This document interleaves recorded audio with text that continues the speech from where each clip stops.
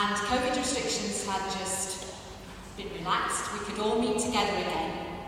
And so we were looking at as a church what it was going to be like post-COVID in our church family. And I'm sure if you are visiting us today, it would be the same in your church family too. And so some teams got together across the church. So we had the staff team, we had elders, trustees, we had vision management team, and we got together in November last year and we started to pray and we started to fix our eyes on what God was doing and believed God also for the vision but also the finance to move that forward. And so you'll remember if you were around in January or February this year that actually we spent quite a few weeks unpacking our vision as a church, the vision that God's given us, the prophetic words that God had given us. And so we spent quite a bit of time doing that. And then May 2022, as Jan has already mentioned, the miraculous gift of £50,000 that God just brought to us because He wants to invest in us and the vision that He's given us for Glasgow and beyond. And so just recently I was just praying and thanking God. And as part of that process, one of the things that God inspired us with and spoke to us through was through the person of Nehemiah, in the book of Nehemiah in the Bible. And so I was just thanking God for the miraculous £50,000, which I do lots, and the vision that God's given us as a church here. And God spoke to me and said, it's great, it's wonderful, but you've circled your wagons around the 50,000. Miraculous though that is, amazing though that is. And actually, there were some more things I wanted you to learn from Nehemiah, rather than just stopping at the finance. So that's what I'm going to do this morning. I'm going to look again at some of the things from Nehemiah, and I'm going to pull out some important things, I think, for us as a church here, as Hope Church family, but also as churches for wherever you've come from this morning. So if you want a title for this morning, I've given a bit of a nod to the strapline and the slogan of Formula 1. Does anybody know what that is? Do you know what it is, Mark? The strapline. The strapline. Anybody know what the strapline of Formula 1? Oh, what a disappointment, guys. The strapline to Formula 1 is we race as one. And so actually what I want to just tweak that little this morning, and our title this morning is We Build as One. And that is connecting us to God, to each other as church family, to impact our world. And Jan just talked about it this morning, you know, our mission and our vision statement as Hope Church family is Hope Church exists to carry God's presence to transform Scotland and beyond. And we will shape the today and tomorrow of our world through God's passion, presence and power. So, we're going to look at Nehemiah. And the first thing I want to draw out from the book of Nehemiah is our history is important. Sometimes we want to forget our history, but our history is important. And the book of Ezra and Nehemiah, originally actually, sandwiched between 2 Chronicles and Esther, were 2 books in our list of contents, but actually were one historical book of the Bible. And Joe, if you were here a couple of months ago, Joe talked to us about Daniel and about how the Hebrews were taken to Babylon from Jerusalem, and King Nebuchadnezzar entirely destroyed Jerusalem, its walls, its temple and its houses, leaving it deliberately unrebuilt. And she talked a lot about what that was like for Daniel going into a different culture. But as usual, if you've read a lot of Bible, Old Testament historical books, you'll know that there's always a change of king, always. And so the Persians come and they conquer the Babylonians, and Cyrus becomes king. Now Cyrus was a bit more of a tolerant guy, and he allowed the conquered people, so the people he conquered and then the people the Babylonians had conquered, he allowed them to return to their homeland and worship their own gods. really surprised because actually Cyrus was mentioned in the prophetic, some of the prophetic words that are recorded, that that's what Cyrus would do. And the Jewish exiles started to return. So they started to go back, and wave one of that was Zerubbabel and a few of his friends, and they returned to rebuild the temple, right at the centre of Jerusalem, which had been destroyed, and put God back in the centre of their worship. So wave two goes a wee while later, and that was Ezra. And Ezra rediscovered the books of the law and re-established a godly lifestyle in the midst of them. Looks simple to say, but it wasn't without its many and diverse challenges. If you read the book of Ezra, which I hope you will do after this, the main one was that people actually just ran out of steam and enthusiasm for corporate restoration, and they started looking after themselves. And if you read in Nehemiah, God speaks to them about building their own houses, and the temple of God was remaining unbuilt. And so we scroll through the kings a bit, and we get to King Artaxerxes, who was king of Persia. And at that time, the exiles are still being sent home, but it's all a bit more laid back. The initial enthusiasm is gone, and peace is restored in Jerusalem. So not only is there nobody going back, but in Jerusalem, things are not too good. Life is tough, and it hadn't quite panned out like they planned.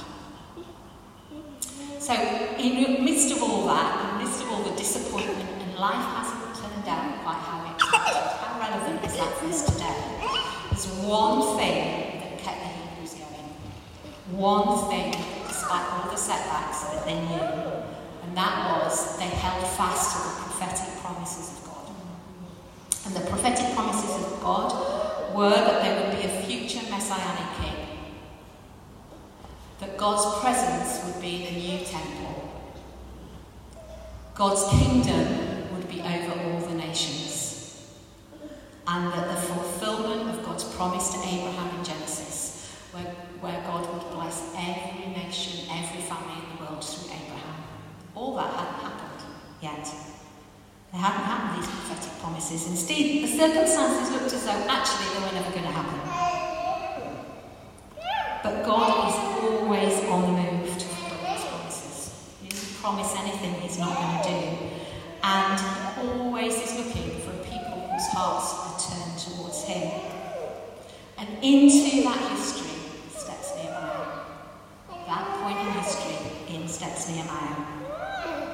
So what I want to do is just, at the end of this important point about our history being important, is just to say, okay, what does that mean for us in Home Church? What does it mean for you in the church family that you belong to? So I'm just going to throw out, I'm not expecting any answers because I don't know the answers, but I'm just throwing them out because sometimes it just helps our brain. So, what is Hope's backstory? I've only been here about 6 years, but I know it's not always been glorious.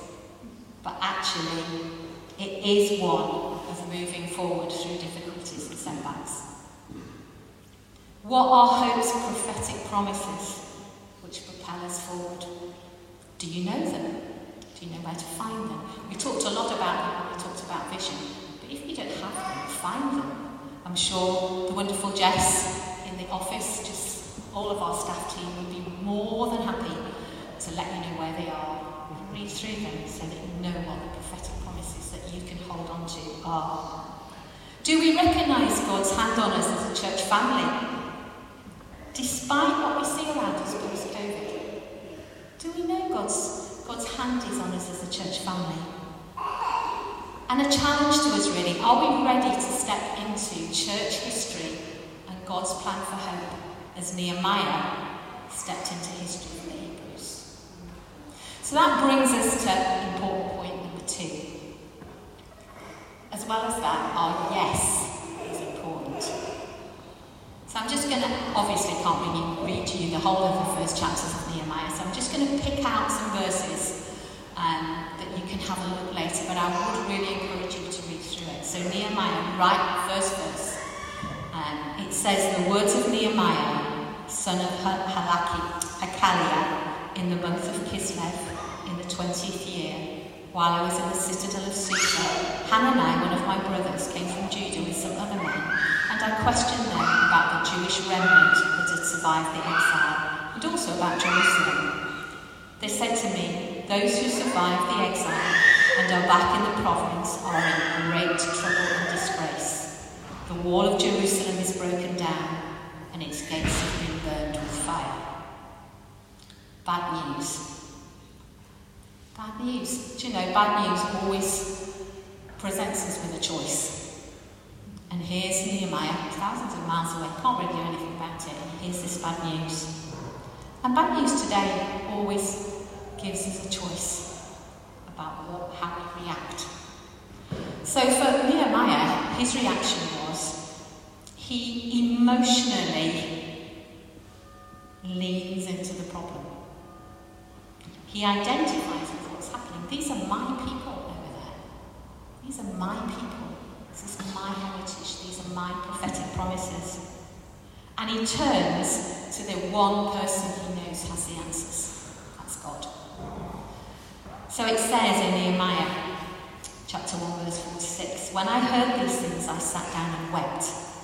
For some days I mourned and fasted and prayed before the God of heaven. Then I said, Lord, the God of heaven, the great and awesome God, who keeps his covenant of love with those who love him and keeps his commandments, let your ear be attentive and your ear open to hear the prayer your servant is praying before you today and night for your servants, the people of Israel. I confess the sins we Israelites, including myself and my father's family, have committed against you. Lord, let your ear be attentive to the prayer of this your servant and to the prayer of your servants who delight in revering your name. Give your servant success today by granting him favour in the presence of this man. I was cupbearer to the king." So what's the problem here? According to the report that Nehemiah received, the remnant of Jerusalem was shamed. A city with broken walls revealed a defeated people. The Jews who had returned to their homeland were both in unsafe conditions and humiliated at living in a destroyed city. Now, just as a bit of a footnote here, Nehemiah was a cupbearer to the king, it says. So basically, he tasted the king's food and what the king was going to drink and eat in case it was poisoned. Not a job with a long career path, I would say. The mere fact they had to have somebody doing that would indicate that it happened quite a lot. So he was incredibly trusted, but actually he was also pretty dispensable. And he had no special skills, no superpowers. He's thousands of miles away from the problem. He's essentially a slave. And he doesn't have any resources. Not a lot going for him. But what did he have going for him? And that's more important. He loved God. He knew God's promises for Israel were trustworthy and true. And he basically asked, what can I do? Do you know, God will always respond to that kind of question. Basically saying, oh, this situation grieves me. What can I do about it? How can I help to turn this around? And so the rebuilding of Jerusalem's walls would show God's blessing on his people.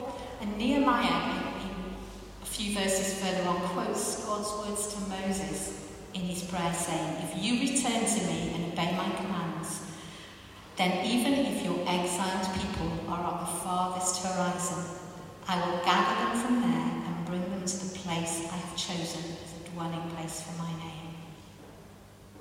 So here's Nehemiah. He asked God. He engaged his emotions. He wasn't just, well, poor them. No, I'm part of this. He was available. He leaned into rather than away. He listened to the answer. He trusted he heard God correctly. And he gave it a go. And he took some action. And so it says in the following verses, "So the king asked me, 'Why does your face look so sad when you are not ill?' This can be nothing but sadness of heart. I was very much afraid.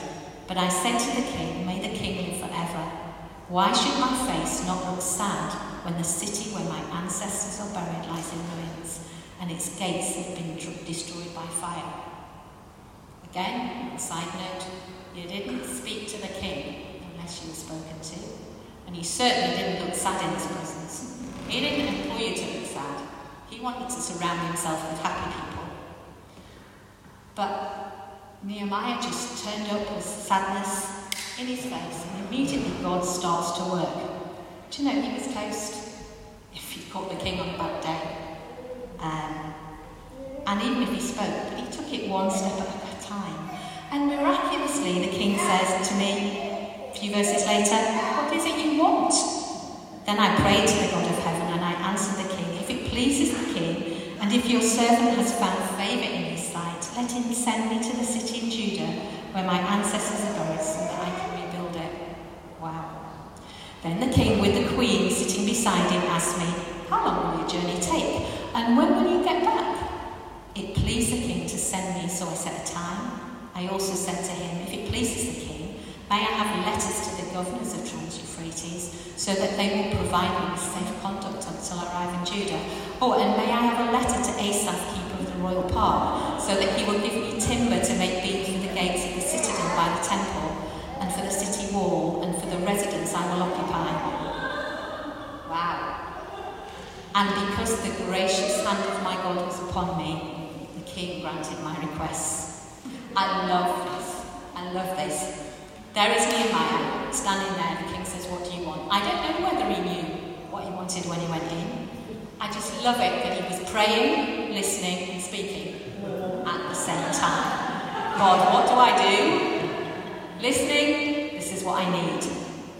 How long do you think that conversation took with the king? 5 minutes? But actually, God, he emerged with permission, authority, and huge resources. And off he goes. As simple as that. Just because he said, yes, use me. Hugely impractical though it was. God could have used somebody who was already in that city to do what he did. But he chose to use Nehemiah because God had a plan. And Nehemiah said, yes, use me. It seemed as though God was sitting in the car with the engine running, and all he was waiting for was Nehemiah to jump in. So what does that mean for us as Hope Church? At this time of rebuilding and realigning ourselves after COVID, we have our vision. We know what God's called us to. We have our prophetic promises, and we have the miraculous provision of finance. That's where we're standing right now. And we all recognise that rebuilding our church family and helping to rebuild church families around us is needed. But does God have our yes? Use me. Because that's the most important thing. So, just as we think and start to ponder some more questions, what is my question in this season? Nehemiah's question was, what can I do? What is my question in this season? Am I available? Holy Spirit, what is your solution? Praying, listening, action. And what are you calling me to do? Last point for this morning that's really important is we know our history, God has our yes, but our togetherness is important. We build as one. So Nehemiah arrives in Jerusalem and he has a good look around the situation. It says, I went to Jerusalem and after staying there 3 days, I set out during the night with a few others. I'd not told anyone what my God had put in my heart to do for Jerusalem. There were no mounts with me except the one I was riding on. So what do you think he was thinking as he saw the devastation as he went round the walls? Rats, this is a bit bigger job than I thought. I'm never going to be able to do this. This looked a lot easier than Susa. Did his heart sink? I know mine would have done. But how often have I done that? How often have I said, oh, me and you, God, we can handle this when I'm in the prayer room. But then when faced with reality, I didn't think it would quite as big a job as this, God. Negative emotions will come because we're human. We see sometimes with the eyes of reality and not faith. But Nehemiah had a choice here. Was he going to look with the eyes of faith? Was he going to look at what God had already done? Or was he going to look with the eyes of reality? Now, he knew exactly what the problem was. He wasn't in denial, but he chose to align himself with faith. So vision, faith, and obedience are a hugely powerful trio. He also realised something else, that togetherness was so important too. Nehemiah 2 verse 17, it says, Then I said to them, so these are the people in Jerusalem who he's not said anything to yet, people who live there, who've lived with this situation for years. You see the trouble we are in. Stating the blindingly obvious actually. But Jerusalem lies in ruins and its gates have been burned with fire. Come, let us rebuild the wall of Jerusalem and we will no longer be in disgrace. I also told them about the gracious hand of my God on me and what the king had said to me. They replied, let us start rebuilding. First miracle. Let us start rebuilding. So they began this good work. So Nehemiah inspired them by faith, vision, and one more hugely powerful thing, which was his testimony. Do you know, remember, these people had lived with broken down walls for decades. Basically since Nebuchadnezzar had gone, more than 70 years before they lived with broken down walls. And they said, let's rise and build. What a turnaround. What did they see that caused that to move around? And actually what they saw was the mighty hand of God at work. I mean, how did you feel when you saw Nehemiah turn up with a huge caravan of wood, you know, all the things he needed, letters keeping him safe? Togetherness came when they were inspired, they had a vision, they recognised the goodness of God, and they were all available. And I'm not going to read more than a couple of verses from chapter 3, but chapter 3 is an amazing chapter. I would encourage you to read it. It is one long list of these very people who said they were going to build. It's one long list of them building. And so, and I have practiced the names here, just in case. So, this is Nehemiah chapter 3, 29 and 30. It says, After them Zadok, the son of Immer, carried out repairs in front of his house. After him, Shunaniah, the son of Shechaniah, keeper of the east gate, repaired the wall. After him, Hananiah, the son of Shelemiah, and Hanan, the son of Zalaph, repaired another section. After him, Meshullam, the son of Berechiah, carried out repairs in front of his own quarters. The whole chapter's like that. So, here we have the people who have been coming out of their houses every morning and seeing broken down walls, starting to say, we are the answer to this. And so they start to build. But you know, God, more was going on there than building of walls. Much more. God wanted to build a people who took responsibility, cooperated, tied their bits of wool together, encouraged one another. They were all together. The priests, the rich, the poor, the local people. I mean, you can't just go out and each of you build your own bit of wall. Actually, that doesn't work, because it's not safe. What they had to do was, they might have built where it mattered most to them, and that's what Nehemiah asked them to do. Just invest in what matters to you. But they had to look to the left and the right. Well, my bit of brick needs now to tie in with your bit of brick. So building the wall was an exercise in togetherness, not just architecture. So what had changed? It says in Nehemiah verse 6, we had rebuilt the wall till all of it reached half its height, for the people worked with all their heart.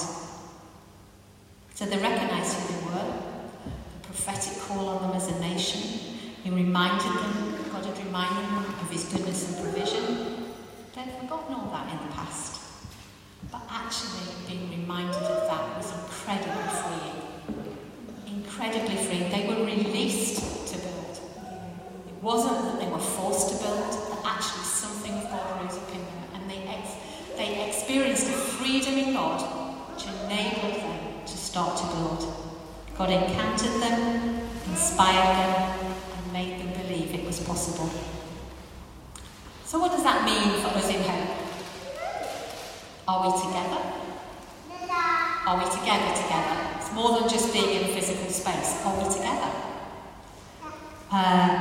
We are more than pandemic survivors, trying to rebuild what we had. We are the people of God, full of vision, empowered by faith in God's prophetic promises over us, encountering the miraculous, invigorated by testimony, and available for God to use to reach the city and beyond. Nehemiah verse 4 and 6 again. So we rebuilt the wall till it reached half its height, for the people worked with all their heart. So what are we going to ponder from that? What are your testimonies of God's goodness? Testimony so vital, it inspired people who've been uninspired. So what is your testimonies of God's goodness? Have you learned to live with broken down walls? How do you start to build where you are? So, we have half a wall, togetherness, success, joy, but circumstances start to shift. So you're going to have to wait till next week to see how building as one includes victory over the most difficult of circumstances. So they're full of joy, they're building together, everything's working well, but actually life circumstances start to cut in. What happens then? What happens then? So you're going to have to wait till next week. Sorry.